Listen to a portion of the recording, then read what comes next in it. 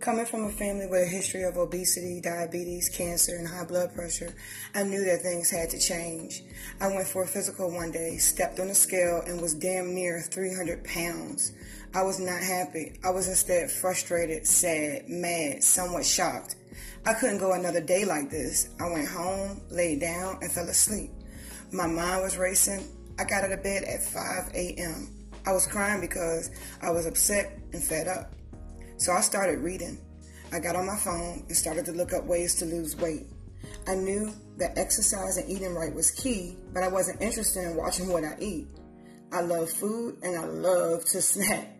I always exercised, but my eating was all over the place. That was the issue. I just didn't want to face it. My grandmother would have dinner on the table every night. Smothered pork chops, fried chicken, spaghetti, lasagna. Oh my God. Every Sunday was Thanksgiving, and there was always dessert. Peach cobbler, chocolate cake, rice pudding, banana pudding, you name it. As an adult, I cooked the very same menu for my kids. It was all I knew.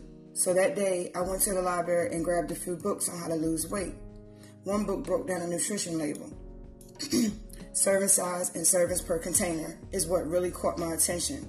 I realized at that moment that I was eating way more than I should have. Then I started understanding calories and how everything but water is a calorie. Calories are not bad, we need them for energy. The type and amount of food we eat determine how many calories we are consuming. And get this, in order to lose weight, you must eat fewer calories than your body burns each day. It all started coming together and making sense. Eat less than your body burns and you will lose weight.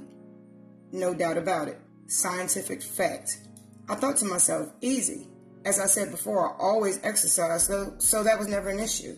But after reading and finally understanding, I decided to step my game up. Pun intended. I brought a Fitbit and kept track of my daily activity.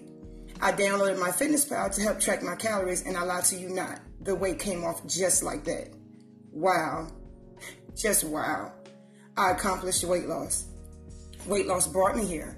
To lose weight and keep it off, you need to understand the formula and the science behind it. I'm here for just that. Now, who's first?